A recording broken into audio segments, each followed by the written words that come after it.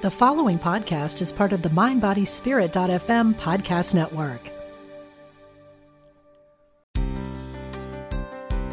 Welcome to Spirit of Recovery, offering support for your spiritual growth and addiction recovery.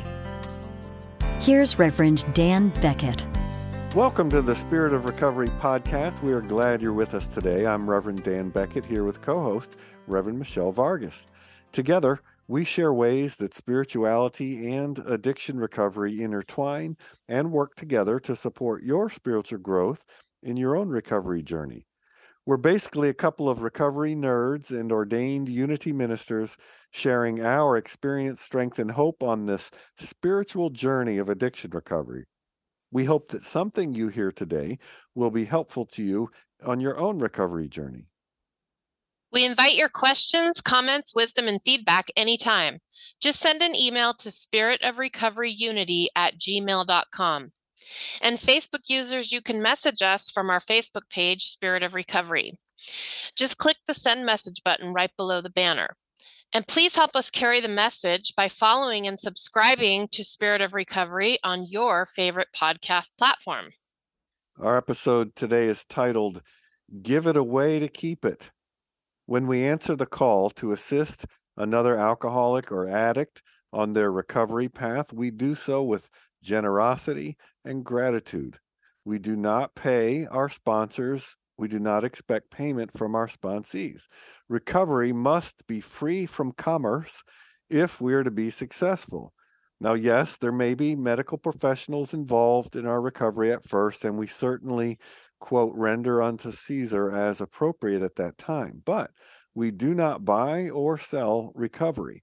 We give freely and receive freely in gratitude. Today, we want to share our experience, strength, and hope on giving and receiving freely and the joys that accompany it.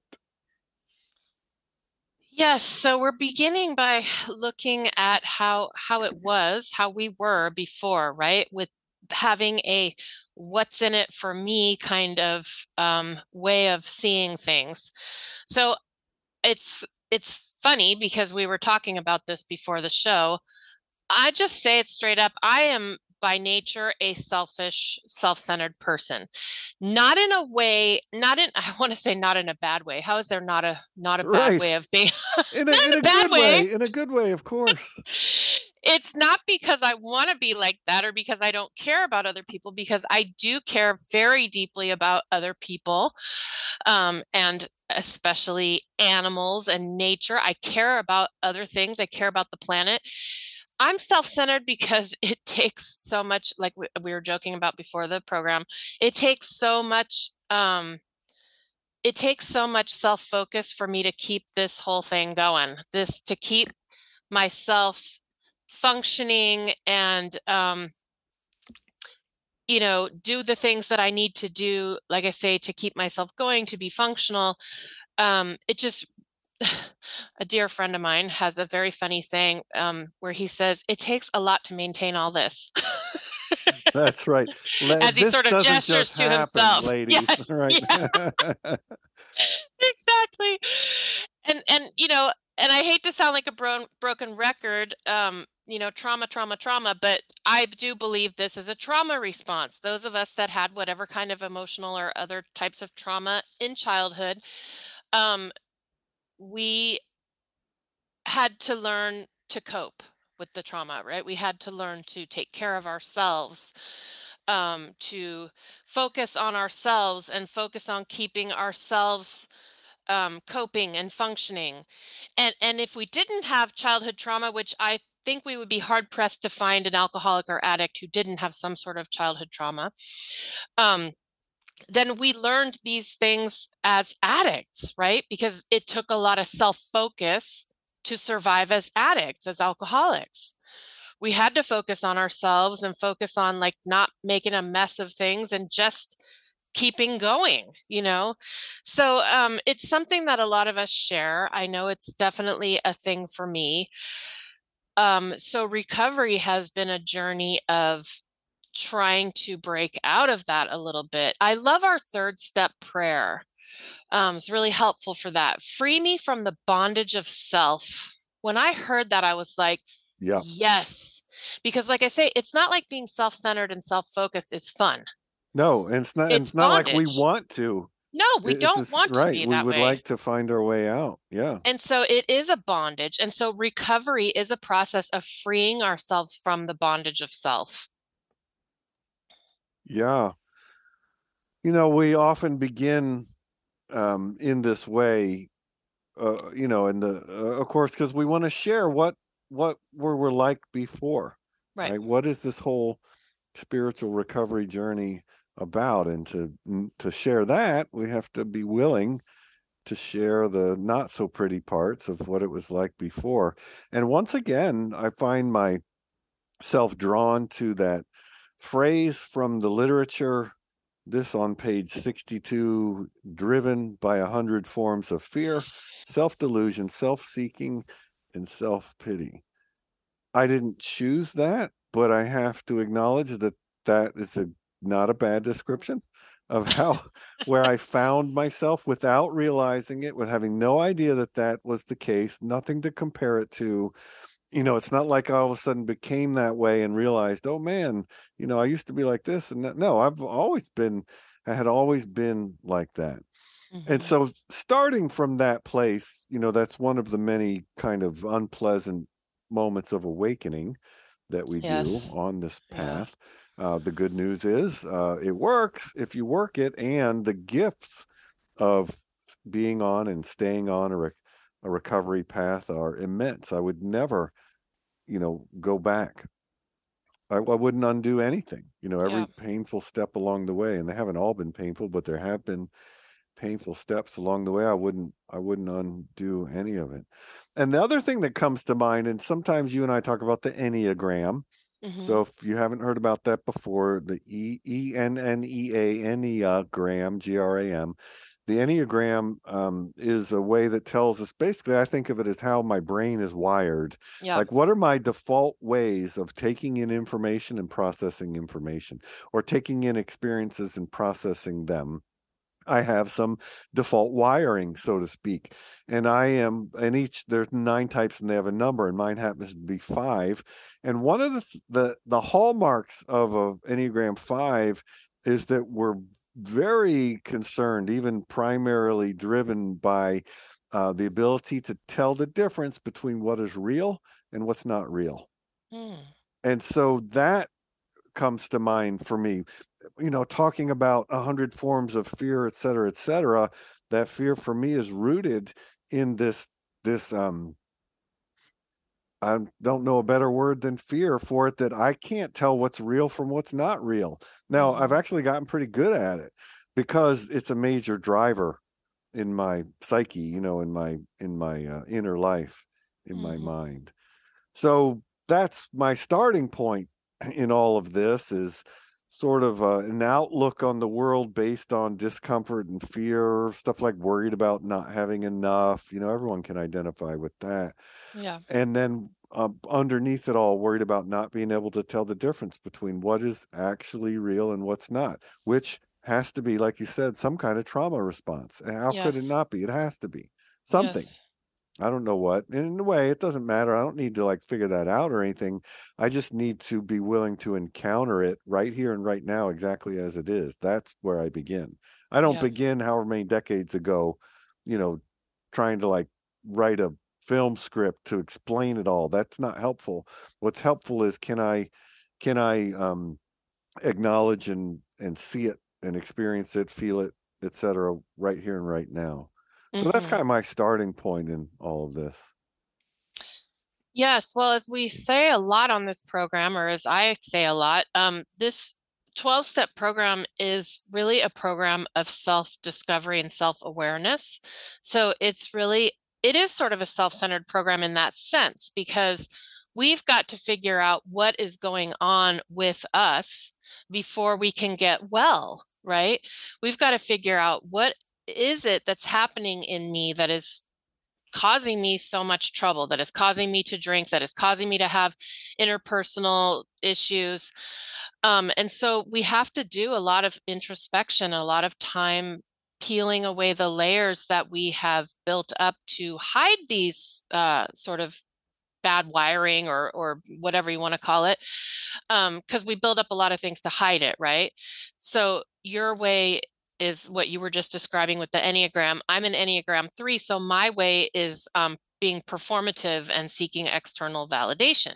So as long as people love me and I'm getting all this external validation and encouragement, and as long as everyone thinks I'm wonderful, things are great. But sooner or later, they're not going to think I'm wonderful, and then the whole house of cards comes down, right? That's a good description. Same with me. The whole house of cards comes tumbling down. Yeah. So I have really had to do a lot of looking at, like, how did I get this way? I did have to go back and look a lot at early childhood things. What is it that happened to me that caused me to have this faulty wiring? And what it was the need of mine that wasn't met, a need for safety, a need for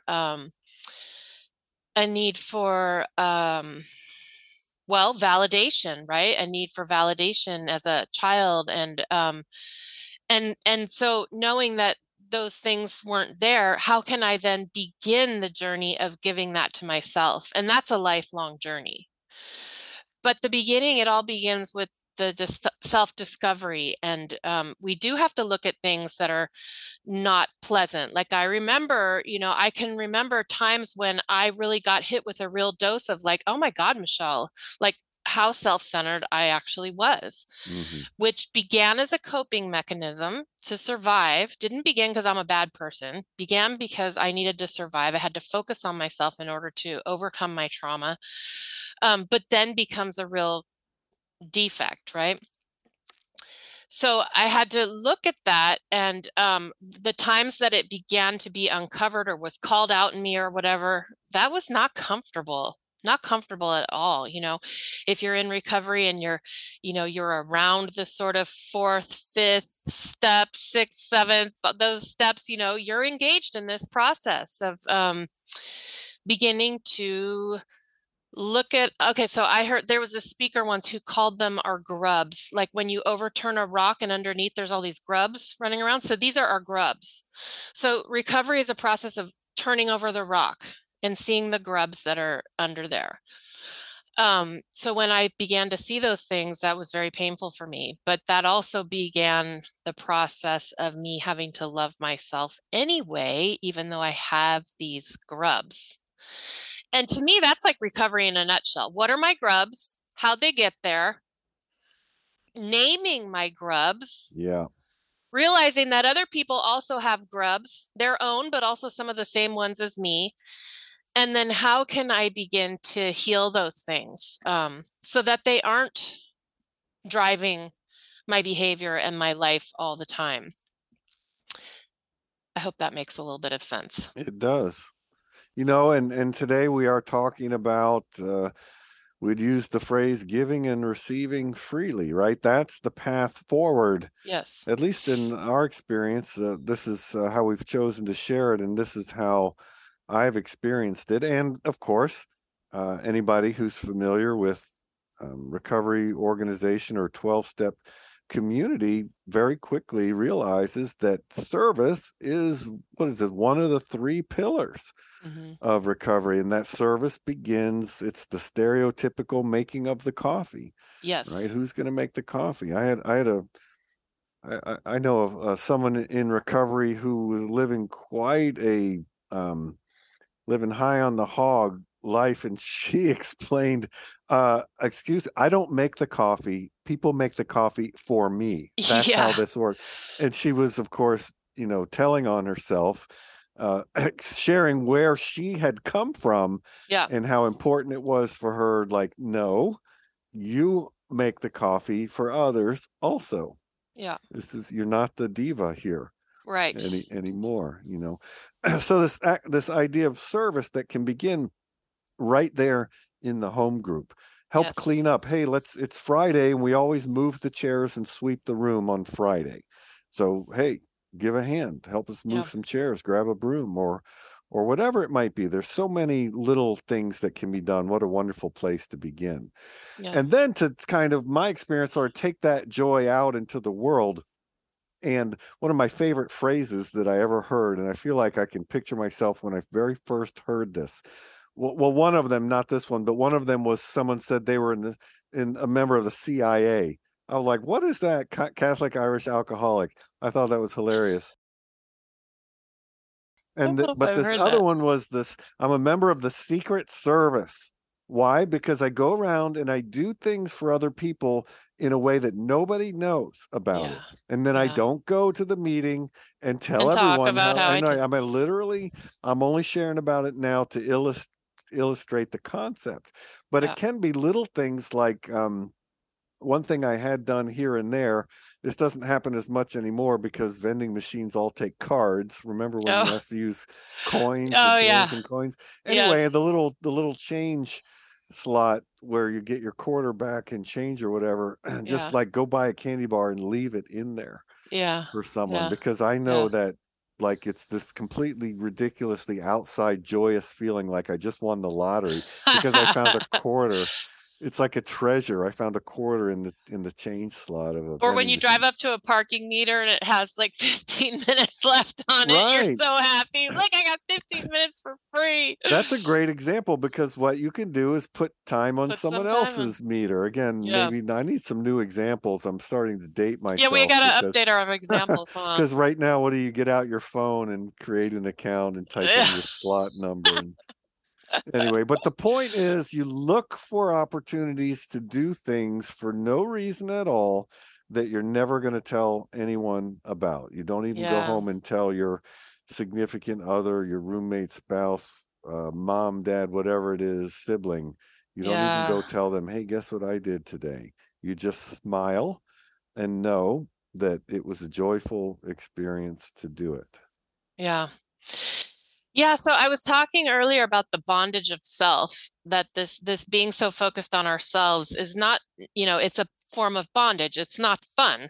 And so we want to begin to get out of that, right? And of course, that naturally begins to happen as we begin to heal our core wounds. That's just part of the process.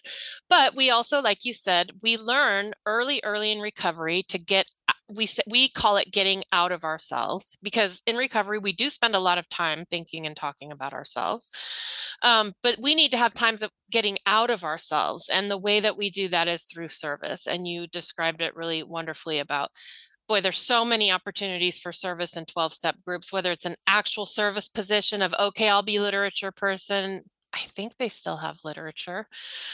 We're a little outdated here. Oh, no. Yeah, um, totally. Yeah. Yep. or coffee person, or even better, just doing something that you're not even the indicated person for, right? Just like you said, just helping put away chairs, just, Yeah. Help take care of it. yeah. And then of course, this also extends into helping one another with our recovery, right? Being willing to give someone your phone number and answer a call, being willing to be someone's sponsor, being willing to pick someone up and take them to a meeting, asking someone to join you for coffee after the meeting, whatever, all these ways that we reach out to others. It doesn't have to be formal sponsorship. It could be just being one among many, which we also talk about, right? It doesn't Yeah. have to be, because being a sponsor, of course, has its own sense of glory, right? Oh, I'm a sponsor, I'm such a big shot. But just helping someone out without having the glory. And we do that every time we show up to a meeting, maybe a meeting that we didn't need that meeting, or we didn't really feel like going to that meeting, but we go anyway because we know that there was somebody there when we needed that meeting, and we went, there was somebody in that seat. So we go to just be that butt in the seat. And we don't, just being that butt in the seat, we have helped someone already that day, someone who came in and was new and needed to walk in and see a circle of people sitting there, someone who, you go in, you share your truth, you tell on yourself, you just share authentically what's going on with you, and you have no idea how it helps somebody else that day, but it always does, right? Because that's just the beauty of the program. That's how it works. So there's many, many ways that we can be in service, just showing up authentically and sharing what we're working on, what we're going through, not in a like I've mastered it all kind of way, but just in a, this is what I'm doing, this is whatever point we are in our recovery, this is how I'm getting through what's going on in my life. I mean, I know that I watched so many people come into rooms and share, things that they were going through and how they survived it, how they coped with it, how they walked through it with dignity and grace. And those are the shares that really impacted me. And then when it was my turn to go through something, I had that example of how someone I respected, someone who stayed sober, how they walked through it. So these are all ways that we are of service to one another in the program. And that's why it's such an awesome, beautiful program. Yes, I agree. Another thing I was remembering about a simple way to be of service is through free cycling, right? It's like recycling, but you're giving stuff away for free. And I found a great way to do that is through Facebook Marketplace. So if you're on Facebook at all, there's a thing called Facebook Marketplace where you can buy and sell stuff. Well, you can quote sell stuff for $0. I've done this so many times. Like in my house, I had one example. It's coming to mind because I'm looking over across the room and I'm seeing a guitar, right? I play the guitar. And for some reason, I had an electric guitar bag. It's like cheaper than a case, right? But it protects the guitar. And I didn't need it. I'm not sure exactly how I came to have it, but it's also not trash, right? I feel really bad about putting it in trash. So I'm like, duh, I just took a picture of it, put it on Facebook Marketplace, literally set it outside, leaning against the mailbox or whatever, and say, come and get it. And someone's like, it's like the greatest thing. Yes. Whether they're picking it up because that's exactly what they needed, or maybe they have a business where they sell stuff on eBay. That's fine with me. Please just get it in somebody's hand. In fact, if you can sell it, that's a double win. Because I get it gone, you get to have it, and you get to make money. That's even better. Yes. So and that's good a for the simple planet. way. Yeah. So this, we talk about how does this doing this? So we're calling it as if it's a spiritual power of service, and certainly it could be seen that way. So how does doing these kinds of things help me move away from this whole what's in it for me approach to life and into what we're calling today gracious giving? I love that phrase, just gracious. You could call it free will giving, joyful giving. It just means there's no strings attached. So I'm going to go all scripture on us here for a second. And we are Team Jesus, but this isn't Jesus. This is from the book of James. I love this.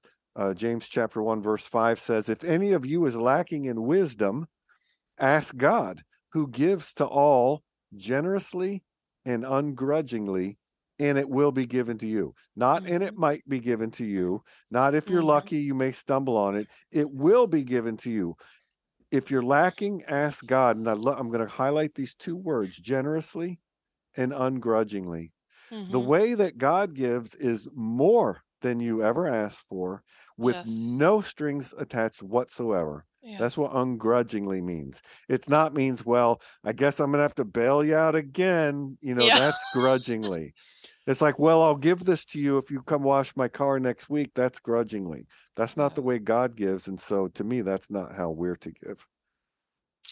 Yeah, I mean, God is this source of all love and all wisdom and all goodness, right? And I love how Emily Cady talks about it. I'm not going to quote it exactly, but she expresses it in a way that God is just seeking to give of itself. That's the nature of God. God wants to expand and be expressed through all living things, through all beings. And so if you think about it, when we ask for something, that godness, that power of goodness and love is like, oh, goody, I get to express over here. I get to, you know what I'm saying? I get to expand myself, and that's what God wants to do. So that's the way I understand it. So when we ask, the reason it's fulfilled so quickly is because God wants to express through us, and we're opening a channel for that expression to come through. So it's kind of a different way of thinking of it. Rather than giving and receiving, you can think of it as opening up channels for God to express God's self through us. Exactly. So, I've come to understand that, in the concept of this playground that we call life, that there's infinite resource. Now I know that we could kill our planet, and I don't mean literally, I mean like cosmically. Infinite resource. What is it? Rain diamonds on Neptune or whatever. I mean, the point is that if we choose to look at it this way, we find it to be so. And I have a way of saying it that I came across that I liked, or this is how I teach it often. Because, I teach spiritual growth principles, what I've come to call spiritual finance principles, which is rooted in tithing. I'm not going to try and teach tithing right now. Maybe next time I will. But it's this: if I want to experience a generous universe, and I do, if I want to experience a generous universe, I must show up as a generous presence in this universe. That is how it works. It won't, it's not like, well, I'll be generous when the universe is generous to me. It's the other way around. Right. The universe can be generous to me when I am willing to show up in a generous way, or as a generous presence, as we say. Well, it is time now for recovery in a nutshell. This is when we try to summarize the various pieces of all that we have just shared in the ways we find most helpful. And we do it by posing a hypothetical question or a situation. And we always put Reverend Michelle on the spot and say, Reverend Michelle, in a nutshell, if someone came to you and said, how can, give me the 30-second or 1 minute take on all of this. Yeah. How can gracious giving, how can what you're calling gracious giving help me? And what are some simple ways? Give me 3 simple ways I can practice it. Well, I talked already about how we can do this in the 12-step program by putting away chairs, being coffee person, putting out literature. But I want to extend that to how we can do this in our church community, because this program is about the intersection of unity teachings and 12-step recovery. So assuming that some of you, hopefully most of you, are involved in a unity community. And so, boy, being part of a church just provides endless opportunities to be of service. Endless, really. There's so much that needs getting done in a church, and 90% of it is done by volunteers. So if you've just been sort of casually attending a unity church and you like that church, I invite you to take it up a notch, offer to be a greeter and usher, offer to clean up the pews after the service and put the, envelopes back, or whatever it is. I mean, you can start out with small things. We also need usually coffee makers at church. They probably need someone to run the PowerPoint. They probably need, there's so many things that need to be done in a church. The thing is when we step up into service, we are deeply rewarded by it because we begin to feel better about ourselves. And most of us came in feeling pretty crappy about ourselves.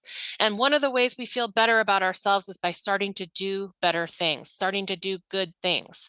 So when we give of ourselves and we act in service, it begins to build that self-esteem. So, and we also begin to feel a part of whatever community we're giving service to, and that greatly furthers our growth. So I would say get involved and do service. Totally. And I'm remembering now, early in our discussion, one thing that I have come to believe I was lacking is connection, right? Yes. I never really learned heart connection that I could trust. That's what sort of drove me into the situation I was in. So my response is, how can gracious giving help you? Well, just try it. Just start to jump in and do things. Do the Secret Service thing. Just sort of make a game out of looking for opportunities to do good things without anyone knowing that you've done them.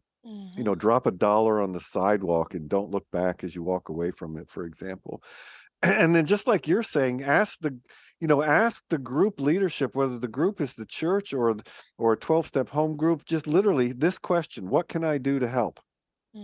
What can I do that would be helpful? What can I do right now that would be helpful? And then whatever comes up, the second part is learn to say yes to service opportunities. Now, within reason.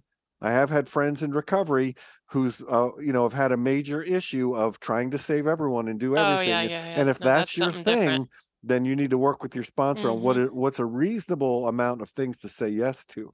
If your default is say yes to everyone. But in general, learn to say yes within reason to recovery service opportunities and or church and or whatever at your place of work. Yeah, just because it's this time of year, giving is on my mind a lot right now. If you have the financial means, give and give generously. And it doesn't have to be just to recovery or just to your church community. I recently made my year-end giving. I give to various organizations in our community, the food bank and the SPCA and things like that. And that sure feels good. And let me tell you, they need volunteers to do work, but mostly they need money so that the work that they're already doing well can continue to be done.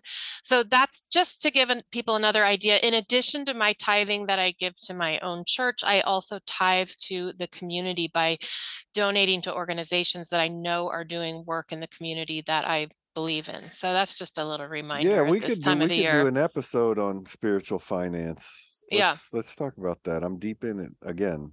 I like what you're saying there. Well, just to sort of drive all of this home, we have an affirmation as always. And our affirmation today is, I give openly and freely, and I am blessed. And that is true. When we give openly and freely, we are indeed blessed. Right. Generously and ungrudgingly. I give openly and freely, and I am blessed. Well, it's happened again. You've given yourself the gift of another episode of Spirit of Recovery, and we are so grateful. We hope that you found something in all of our blabbering today that you find genuinely helpful. We bless you wherever you are on your own recovery journey. And as always, we invite your questions, comments, wisdom, and feedback anytime. You can find us on our Facebook page, Spirit of Recovery, or you can email us at spiritofrecoveryunity@gmail.com. And please also help us carry the message by following and subscribing to Spirit of Recovery on your favorite podcast platform. We're so glad you joined us today, and we hope that you'll join us again. But until then, don't drink like my co-host. And whatever you do, do not drink like my co-host. Instead, have yourself a wonder-filled week.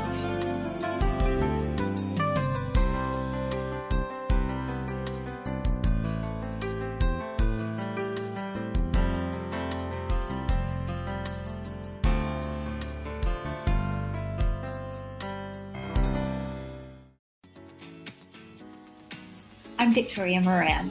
Since we launched the Main Street Vegan podcast back in 2012, lots more people have discovered the way that moving in a vegan direction can infuse our lives with vitality, spirituality, and compassion. My guests are experts on every aspect of making this work in your real life and our real world. Join us for Main Street Vegan here on mindbodyspirit.fm.